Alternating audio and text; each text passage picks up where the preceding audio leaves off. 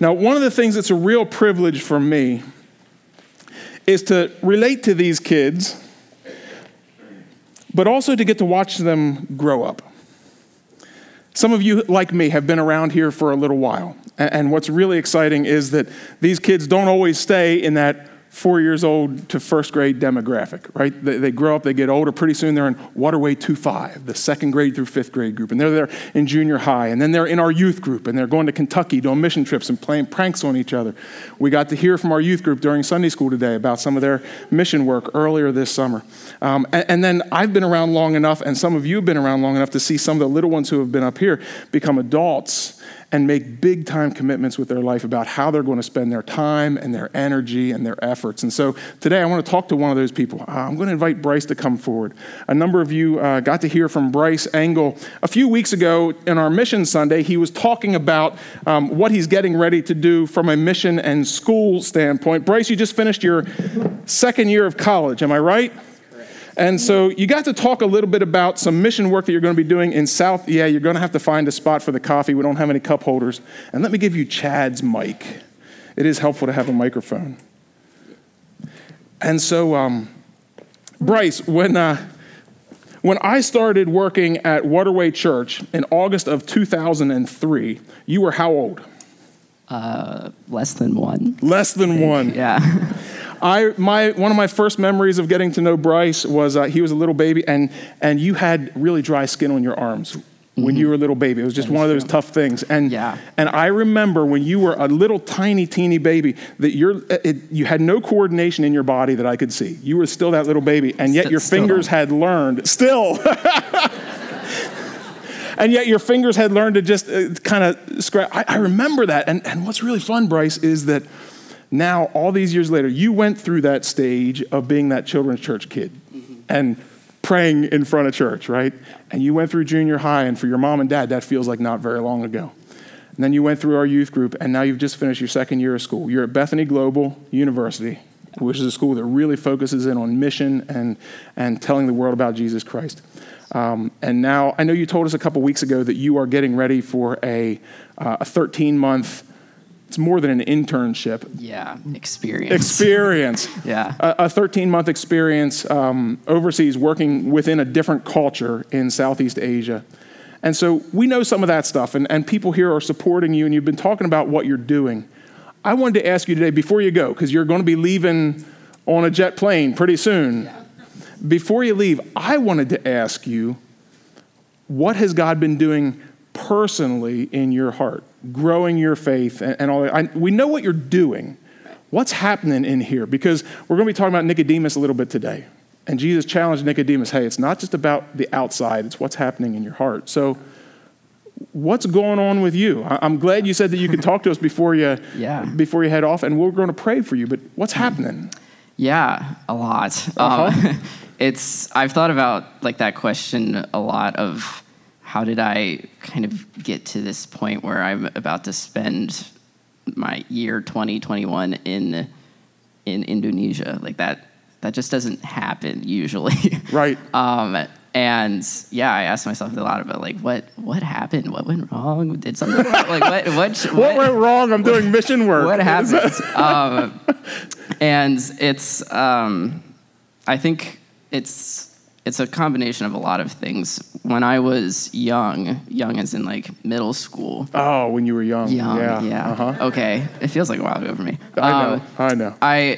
When I was in that kind of time of my life, I started to experience a lot of different exposures and just experiences in missions and in intercultural ministry and what it looked like to engage in different areas of the world and serve in that capacity. And I was just kind of, as I guess in that time of my life, I didn't have a lot of hobbies or career interests or things. And so a lot of what filled my headspace, what motivated me and excited me and made me just motivated for work and everything was just the idea of going to do that again and going to do it more and more. More of that mission, that telling people about Jesus, serving, that kind of thing. And just seeing, it was really a curiosity, really. And I think when I remember when I was young, I think I always thought that going into like the kind of life that I'm in now, where I'm going and spending a year overseas or being in missions or being a missionary. I think I always expected that would come about because there would be a loud, booming voice that says, "Go to Africa," or something. I would be like, okay. But that wasn't really my experience. I didn't have like a giant, like, you're going to go do this. No moment. drama. No. Okay. Really, my experience has been I have just kept leaping through doors that opened, and it's been kind of just following the breadcrumb trail of what God has placed before me. Next step, next step, next step. And so I kept following that, and I kept encountering God in a lot of different ways, in all of his awesomeness and his glory and his beauty and mountains and waterfalls and giraffes, whatever. Yeah. And then encountering his people and the rich cultures and religions and just the beauty of people. But I also, what I realized was a reoccurring theme is I encountered, as you do, a lot of brokenness. And I don't think, I know I'm not someone that just goes out and wants to experience a lot of sad and depressing things, but I have, in as you do when you experience intercultural travel, just the realities of third world poverty. You go to the Dominican Republic, and it's just real. Like, people are living in a landfill, like it's real, and it's in front of you. You can smell it. Mm-hmm. And then even just experiencing brokenness, and even in just the church and things that are supposed to be good. When we were in Africa, my team got to camp out on an island in the middle of a delta that had a tribe that was living pretty much isolated from the world. And our church that we were working with had been told that a different church came and reached these people, and so they wanted us to go and kind of encourage them in their faith and see just what that experience was like. And it was crazy. I mean, we're camping in the middle of Africa with hippos walking around your tent at night. It's a crazy experience. But then we started to talk with them, and they would be like, well, the church told us that we're supposed to still worship our ancestors, and that's how you commune with God. And you're like, oh, that's not right. And that's just, it grieves you a little bit, because you're like, oh, even like the missions world can be broken at sometimes. And it's not, we're not absent of it here. I was a camp counselor last summer for high school guys, and just staying up talking with young men, even young Christian men in today's world, and they have so much pressure on them to be everything, and your heart just breaks a little bit. And then even also last summer, I got to go to Kathmandu, Nepal, to basically tour alongside a anti-trafficking organization. And that is a very intense experience, to just walk around and see signs that are job postings for work and fair pay and all that stuff, and then to have someone next to you say, that's actually a organization that is the largest trafficking ring in Asia, and nobody knows. And your average story of someone in Nepal is they grow up in extreme poverty, and they fall for a scheme of some kind and get roped into trafficking just instantly. And it's just like all of that. I experienced all of that, and you just can't help but think the world's broken. Yeah. And that grieves me, and it grieves everybody. And so I think, okay, why do I keep going and seeing all of that? I think it's because every time I see that, all of that, and in my journals and things, it's just kind of, God's been like, Bryce, look at my people. See my heart for my people. And I think he's just given me a taste of his hearts towards his people. And so then I think, well, what do I do with that? Yeah, I was going. So you went to college with a real intention, and still to do mission work, and now you've made a big commitment to take 13 months of your life and go overseas. Like, how do you know that? Right. You know, like how do you know that God's calling you to do that? I'm hearing a little bit of that in you, but that's a big jump to go that way. Yeah, I think it's in my mind, it's kind of simple almost, and just even amongst all of the sad things that grieve me and that God has shown me his heart for, it's just then the quickest turnaround of being well, we have good news. And we have just the very concept of, guess what? God sent his son, all who believe in him will not perish but have eternal life. Amen, hallelujah. Just the reality of what it means for the gospel to be living in light of something greater, and what it means for a person, anybody, to know that they are created in his image, that they're a son and daughter of the High King, that they're a image bearer, and that they have dignity and value and worth more than anything the world could offer them. Just that in itself is just and then to think most people don't know that. Just and so I think the way that God's presented my life has just been kind of I keep following after the doors that he opens. And I can see now hindsight in the ways that all of my experiences have shaped me to be who I am, and have given me skills or experience or whatever to be able to do whatever he calls me to, and trusting in that, even when I don't think I'm equipped. But yeah, I've seen how he's just grown me, and I'm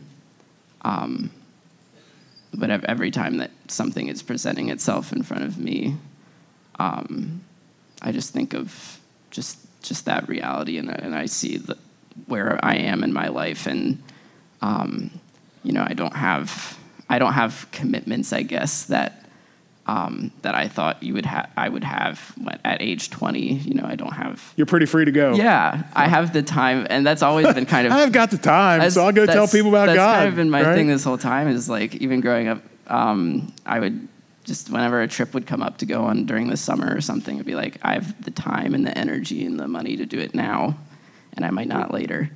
I did not think that I would still be in that mindset now, but. I thought you'd be all grown up by 20, right? Yeah. But yeah, I've just continued to feel just more that God has to show me, and I've no idea where that will lead. But I don't think that ever stops, really. I think there's always it seems like there's always going to be God saying, I have more to show you. I have the next thing and the next thing in it, and it looks different for everybody. And so you can look back on your life and you can sort of see how all of those experiences, all the breadcrumbs have led you to here. You can see how God's been at work through that. And what I hear you saying, and I think what's probably good for us to remember, is that whatever comes next, we don't see it yet. We don't see maybe how all of it fits yet, but one day we can look back and it'll look just as clear as your 20 years that you can see now. Yeah. For sure. Well, press on, brother. We will be praying for you and praying with you and mom and dad and the rest of your family as you do kind of step off into a broken world, but you go with the power and the grace and the salvation of God. And so, can I pray for you? That'd be great. Can we pray for Bryce together? Lord, I thank you that you have been working in Bryce's life for as long as he knows. I thank you that he can look back and see how you have orchestrated his steps. You have given him everything he needs to be where he is right now. And Lord, I thank you for the deep faith that I hear in Bryce and that he has for stepping forward into the next thing. Lord, give him your continued grace and provision and your courage and your confidence and your humility and your protection as he goes and shares your glory with the world that you created. Lord, help us to be faithful as we support him with our prayers. Help us to be thoughtful as we get to interact over the next little while. And Lord, I pray that you'll watch over his family and closest friends who are going to be missing him, but who know beyond a doubt that he's in your hands. So Lord, help us all and bless our brother Bryce. In Jesus' name we pray. Amen.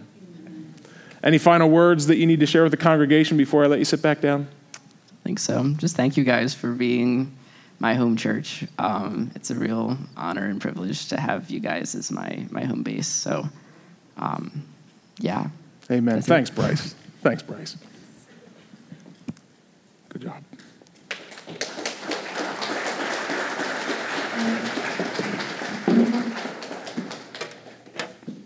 You just never know how God is going to work, how God is going to act, or where it's going to come from. I mean, some of you have been watching Bryce grow his whole life.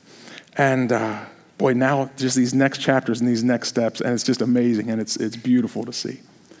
Well, there's a really fun theme that's kind of been somewhat intended, but God is really emphasizing here through this morning. And it is that God does work in our lives. And some of those are in ways that we can see and we have an opportunity to kind of shape it and we get to make decisions. But there are some times that God simply, when we lean on him, God comes to work in our lives in ways that we didn't expect or that we didn't see coming or that we couldn't anticipate. And so I'd like to read for you, actually read along with you, a scripture from John chapter 3 today. This is our morning scripture. We're just going to read the first number of verses. I think we have the first 8 verses on our screen this morning. And so I wonder, congregation, would you read along with me? It'll be on the screen behind me, I believe. There we go. This is a conversation that Jesus had with a fellow named Nicodemus. And I wonder if we can read this together before we think about it together. Can you read with me? Let's read out loud. Now there was a Pharisee, a man named Nicodemus, who was a member of the Jewish ruling council. He came to Jesus at night and said, "Rabbi, we know that you are a teacher who has come from God. For no one could perform the signs you are doing if God were not with him." Jesus replied, "Very truly I tell you, no one can see the kingdom of God unless they are born again." "How can someone be born when they are old?" Nicodemus asked. "Surely they cannot enter a second time into their mother's womb to be born." Jesus answered, "Very truly I tell you, no one can enter the kingdom of God unless they are born of water and the Spirit. Flesh gives birth to flesh, but the Spirit gives birth to spirit. You should not be surprised at my saying, 'You must be born again.'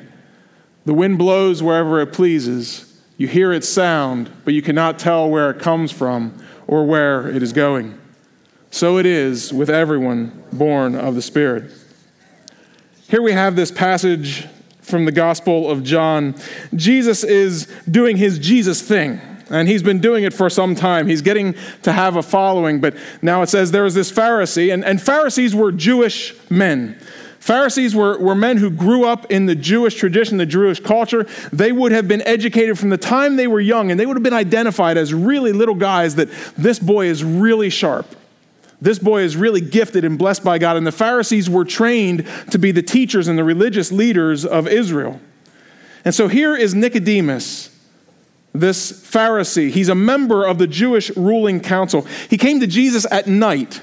That tells us perhaps a little bit more about who he was and what his situation was, under the cover of darkness, right?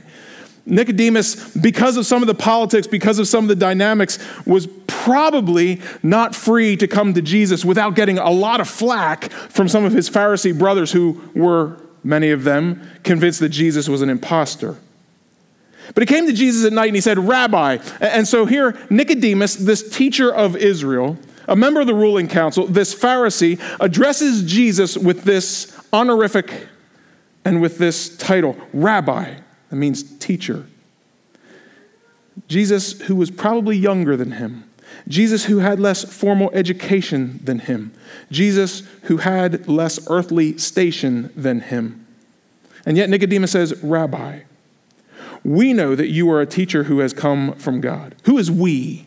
Well, it's not all of the Pharisees, because some of the Pharisees were still dead set against the possibility that Jesus had come from God. Jesus is making some claims that are impossible for them to believe. And in fact, Jesus, when he tells people eventually that he is the Son of God, this is what just breaks the backs of so many of the Pharisees. But Nicodemus comes and says, we. So it's not just him. He's got some buddies who are smart, who are influential, and who are believing along with him. He says, we know that you're a teacher who's come from God.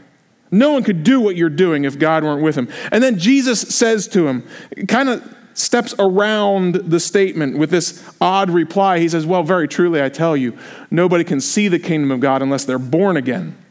That's not a question that Nicodemus was asking, is it? Nicodemus, in fact, didn't ask him any question at all. He just kind of comes and it's like he wants to see him. He says, Jesus, we know that you are the Son of God. And now Jesus, as he often does, replies in an unexpected way, I tell you, no one can see the kingdom of God unless they're born again. And then Nicodemus, remember, this older man, this man who would have been diligently studying the Old Testament from the time that he was a little boy, this man who would have had much of the Old Testament memorized, this man who would have understood Judaism like few others in his world. Now he begins to ask a question, how can someone be born when they're old? Which sounds like a pretty obvious question, doesn't it? Jesus says, be born again. He says, what? Huh? Born again? How many of you have been born again? Some of you, that's terminology that might be strange for some of you, but you believe in Jesus Christ. You have a new life now. You have a new identity. Before, as Reuben said, you found your identity in all kinds of things, but now you find your identity in Christ. That's a new life. You've been born again. Well, this was all new to Nicodemus. Born again, and we could see what he's thinking. He's just thinking physiology and anatomy. Surely they cannot enter a second time into their mother's womb to be born. And every mother in the room says, praise God. Jesus answered, very truly, I tell you. Again, he starts his comment in the same way as he did just a minute ago. Very truly, I tell you, no one can enter the kingdom of God unless they are born of water and the Spirit. Flesh gives birth to flesh, but the Spirit, capital S, that is the Holy Spirit, gives birth to spirits within us, our spirits. So God gives birth to our spirit. You should not be surprised at my saying, you must be born again. The wind blows wherever it pleases. You hear its sound, but you cannot tell where it comes from or where it's going. So it is with everyone born of the Spirit. In other words, Jesus says to Nicodemus, the wind blows, you can't see it, you don't know where it's coming from, you just know that it's happening. Jesus says so much of that is like what God does within us. We don't know quite where it comes from. I mean, we know it comes from God, but we don't see it coming so that we can brace for it, right? God works and God's Holy Spirit works, and all of a sudden something is stirred up inside of us that wasn't there before.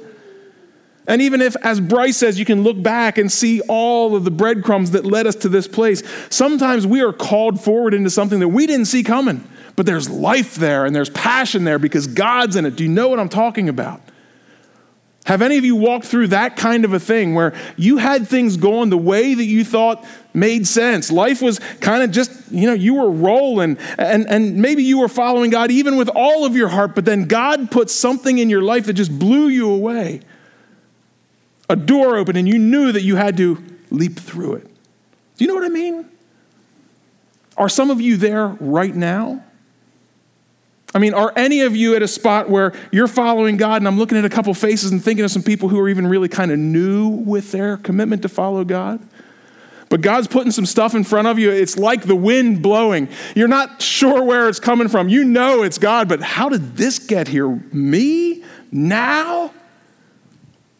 Do you know what it is to be invited by God into something powerful and deep? Jesus says, Nicodemus, you know this. The Spirit of God moves like the wind. You can't see it, you can't understand it, you certainly can't control it. You just deal with it when it comes. Church, can we relate to what Jesus is telling Nicodemus? He says, you hear its sound, you can't tell where it comes from. So it is with everyone born of the Spirit. In all of us in this room, all of us who are saved, all of us who follow Jesus as our Savior, all of us who have been touched by the Holy Spirit, in all of us, something has happened to us at one time or another that we didn't create. Something that stirs us up and allows us to believe and allows us to see God and respond to God's grace in a way that we didn't manufacture. Jesus says, everyone born of the Spirit has had something move within us, and we just responded and said yes, and then away we go. Jesus says to Nicodemus, that's what life is like. And Nicodemus, who has been following the Jewish religion that's at this point existed for 2,000 years. Nicodemus, who's been studying and can kind of understand the rituals and understand the practices. He understands the traditions and the history. He knows what to expect in so much of life. Now he's come to Jesus at night and he says, you're a teacher who come from God. No one can do the signs that you're doing if God were not with him. And Jesus says, I know, the Spirit is moving. Nicodemus, get ready. And then Jesus went on with perhaps the most famous verse out of the Bible in the whole world. For God, verse 16 of John chapter 3, for God so loved the world, Jesus said, that he gave his one and only Son so that whoever believes in him shall not perish but have eternal life. For God did not send his Son into the world to condemn the world, but to save the world through him. Whoever believes in him is not condemned, but whoever does not believe stands condemned already, because they have not believed in the name of God's one and only Son. Jesus says, the Spirit moves and stirs things up. And if you believe, if you respond to that stirring and acknowledge that Jesus is indeed God's Son, if you believe in that, you shall not perish, but you can have eternal life. And that's true for us who are here. That's true for those of us who are blessed and who are feeling like I've got everything I need. That's true for those of us who have families who love us and people who respect us and friends who support us. It's true for those of us who kind of have a grip on things. But it's also true for those of us who are lost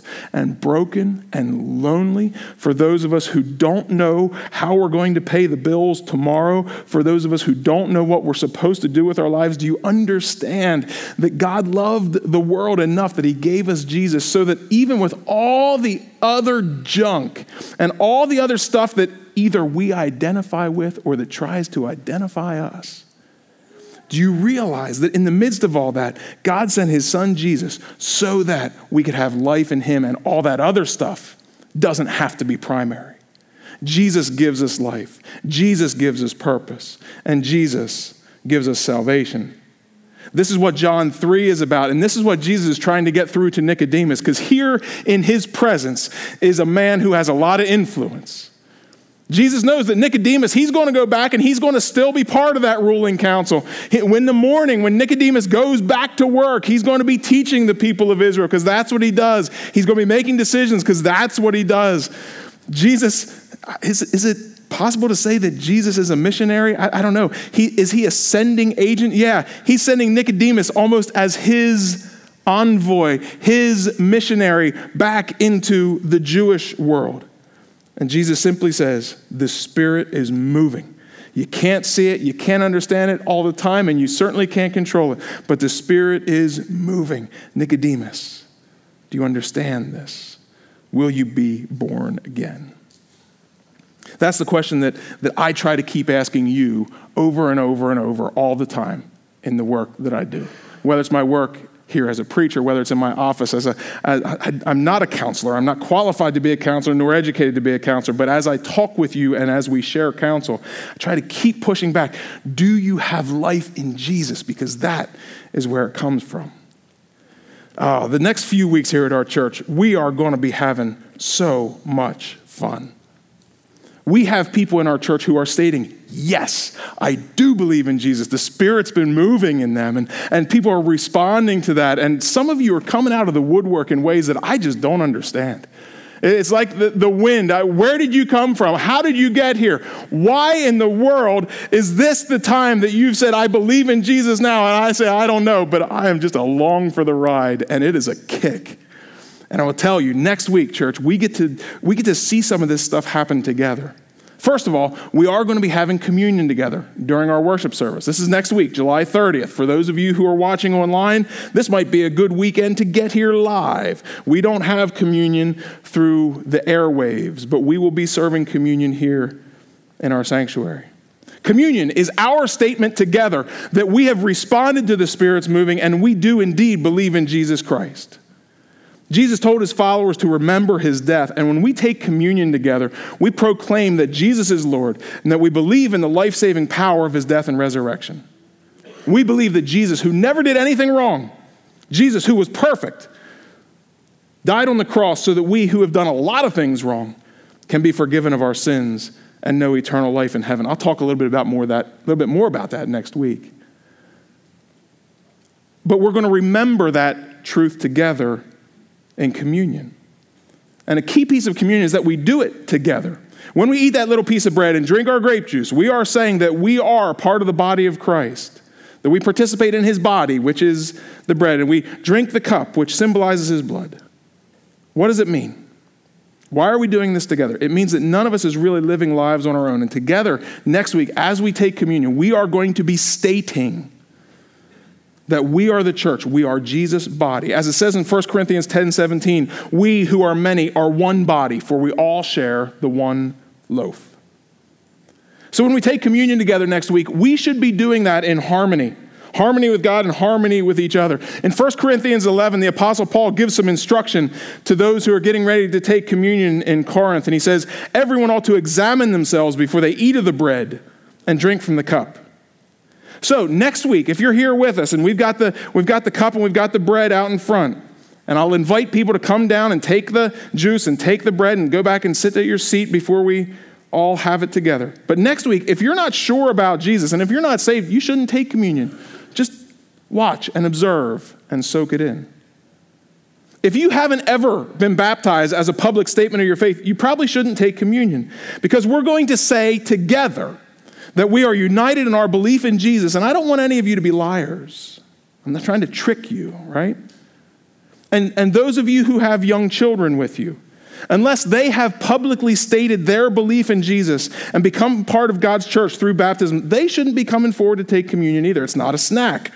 It's not something we just kind of go along with casually. And church, this may affect more of you than any of those situations. If you are at odds with or have conflict with anyone else in this room, in other words, if you say that you are a Christian and they say that they are too, and yet you haven't been able to figure out your relationship with each other, you probably shouldn't take communion next week. Because we're hypocrites if we all say together, we are the body of Christ, but then we go on holding our grudges or nursing unforgiveness towards each other or just unable to address the challenges between us. That's the warning, right? Now, the blessing is we have a week to make things right.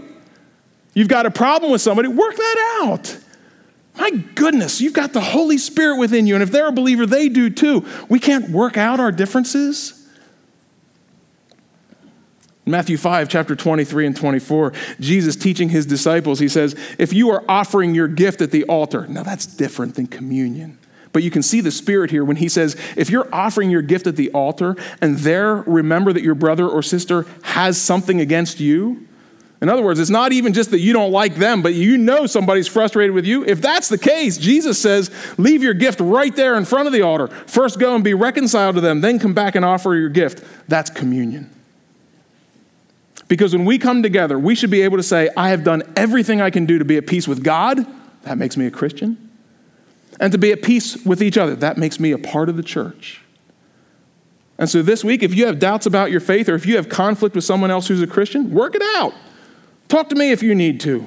I have office hours Tuesday through Friday. I'll be glad to talk with you and walk you through it. Or talk to one of our elders. Anthony, John, as you saw this morning in Sunday school, he's out in Washington. It'd be difficult to talk to him.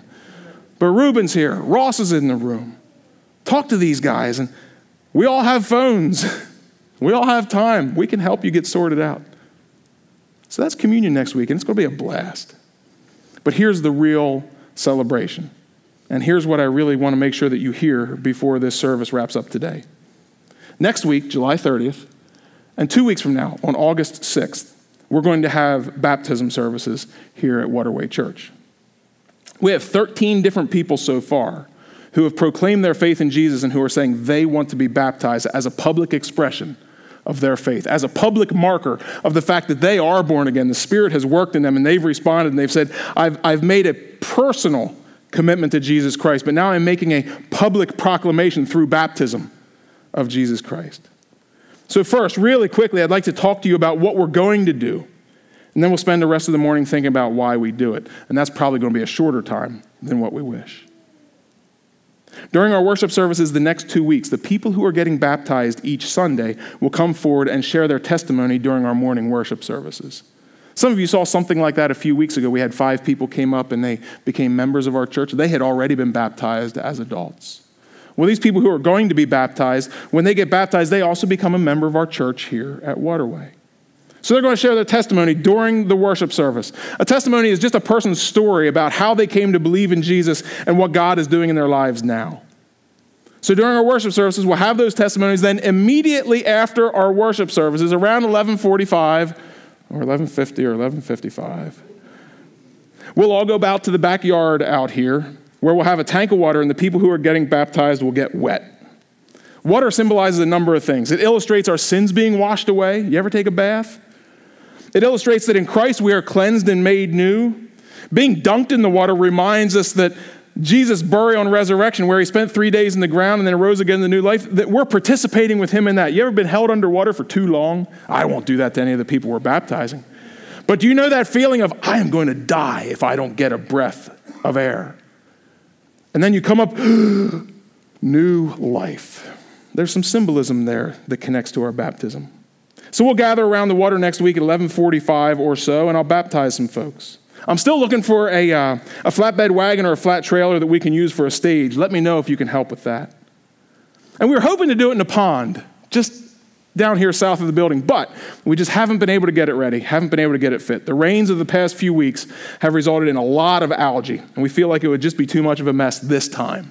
We're hoping we can get it ready for next time. For some of you, this baptism service will be a lot like many of the others that you have witnessed. But for others of you, our way of doing baptism as a Mennonite church will be a little different. There are lots of ways that Christians baptize, right? Some people pour a little bit of water on a person's head. That's cool. Some people sprinkle even less water on a person's head. That's cool. And there are some of you in the room who've been baptized one of those ways or another. Fully legitimate. Nothing wrong with that at all. But frankly, I like to dunk a whole person's body under the water. In the scripture, often when we see people being baptized, they're going down to the river, or they're going to a place where there is a lot of water. And it just seems to me that whenever you get 2 people that are close to the water standing beside each other, they don't very often just say, let me pour a little bit on you. It's more of a bang, get in there. So that's what we do. That's what we do, and that's what we're going to do. And then even though as dunkers, there's other people that are dunkers too, but some people do that, one time backward or one time forward. That's all fine. I'll be baptizing people 3 times forward. In the name of the Father, in the name of Jesus the Son, in the name of the Holy Spirit. That's what baptism looks like here. That's what you can expect next week. But the biggest difference some of you will notice is not how we baptize, but who we baptize. Who? Whom? Who? The people who get baptized is what you're going to notice.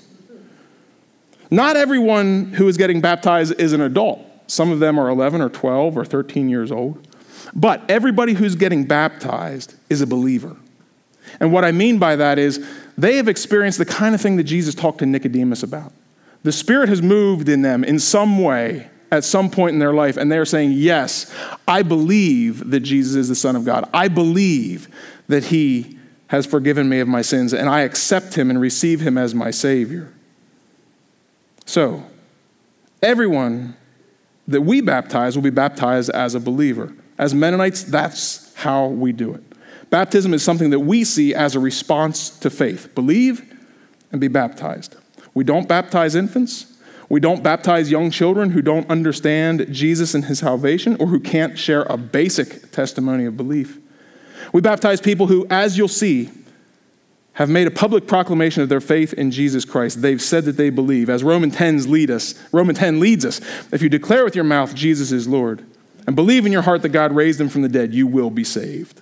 It's with your heart that you believe and are justified. It's with your mouth that you profess your faith and are saved. Everyone who calls on the name of the Lord will be saved. Baptism is a celebration of that. It's a sign of that.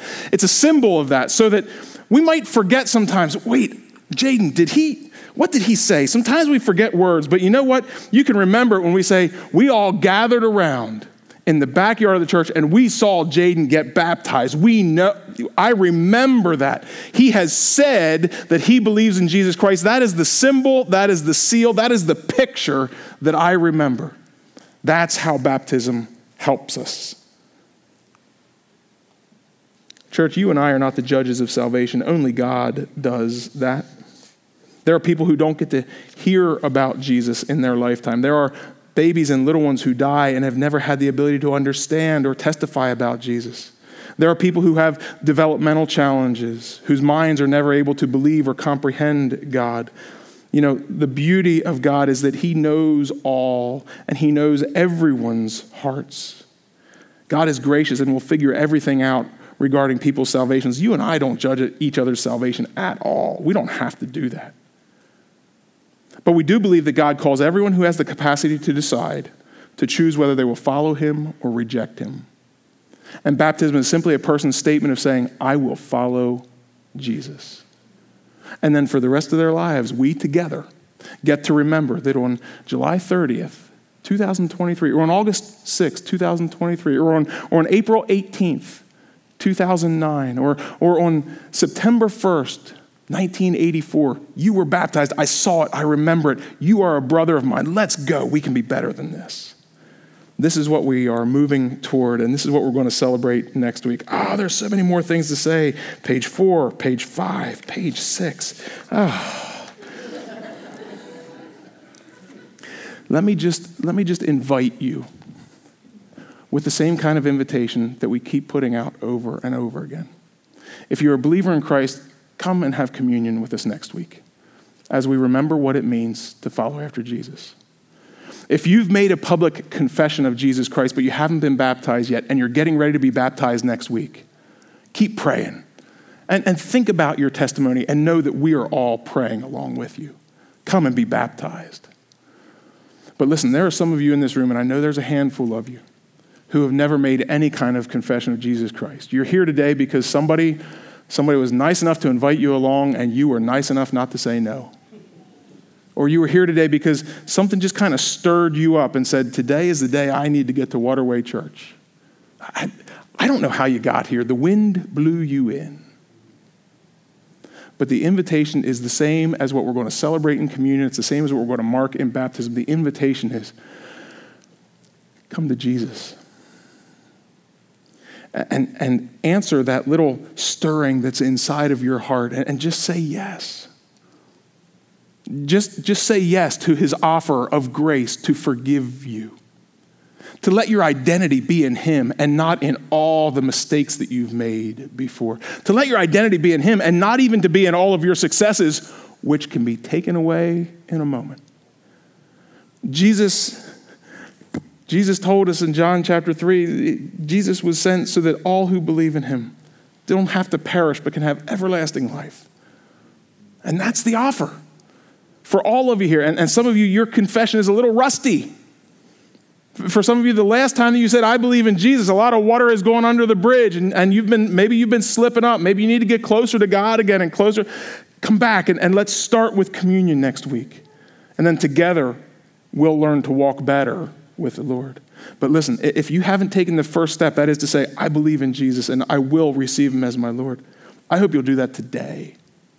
I hope you'll do that right now. Our worship team is going to come forward. They're going to sing our final song. So guys and gals, come on up. But if there are any of you, while we're starting to get choked up, this last song is called Death is Arrested. If you don't know it, it's beautiful. And you're going to see how really powerful and true these words of Jesus are, not just when you hear them preached, but when you get to sing them together. But as we're singing, if you have anything that you just need to pray about or you need to let go of or that you finally need to give to Jesus, I'll be right here. Come and talk to me, and I'll talk and pray with you while we sing. And if that's a little weird for you or a little too upfront, I'll be here after the service as well. Don't leave this place today without knowing that Jesus loves you so much.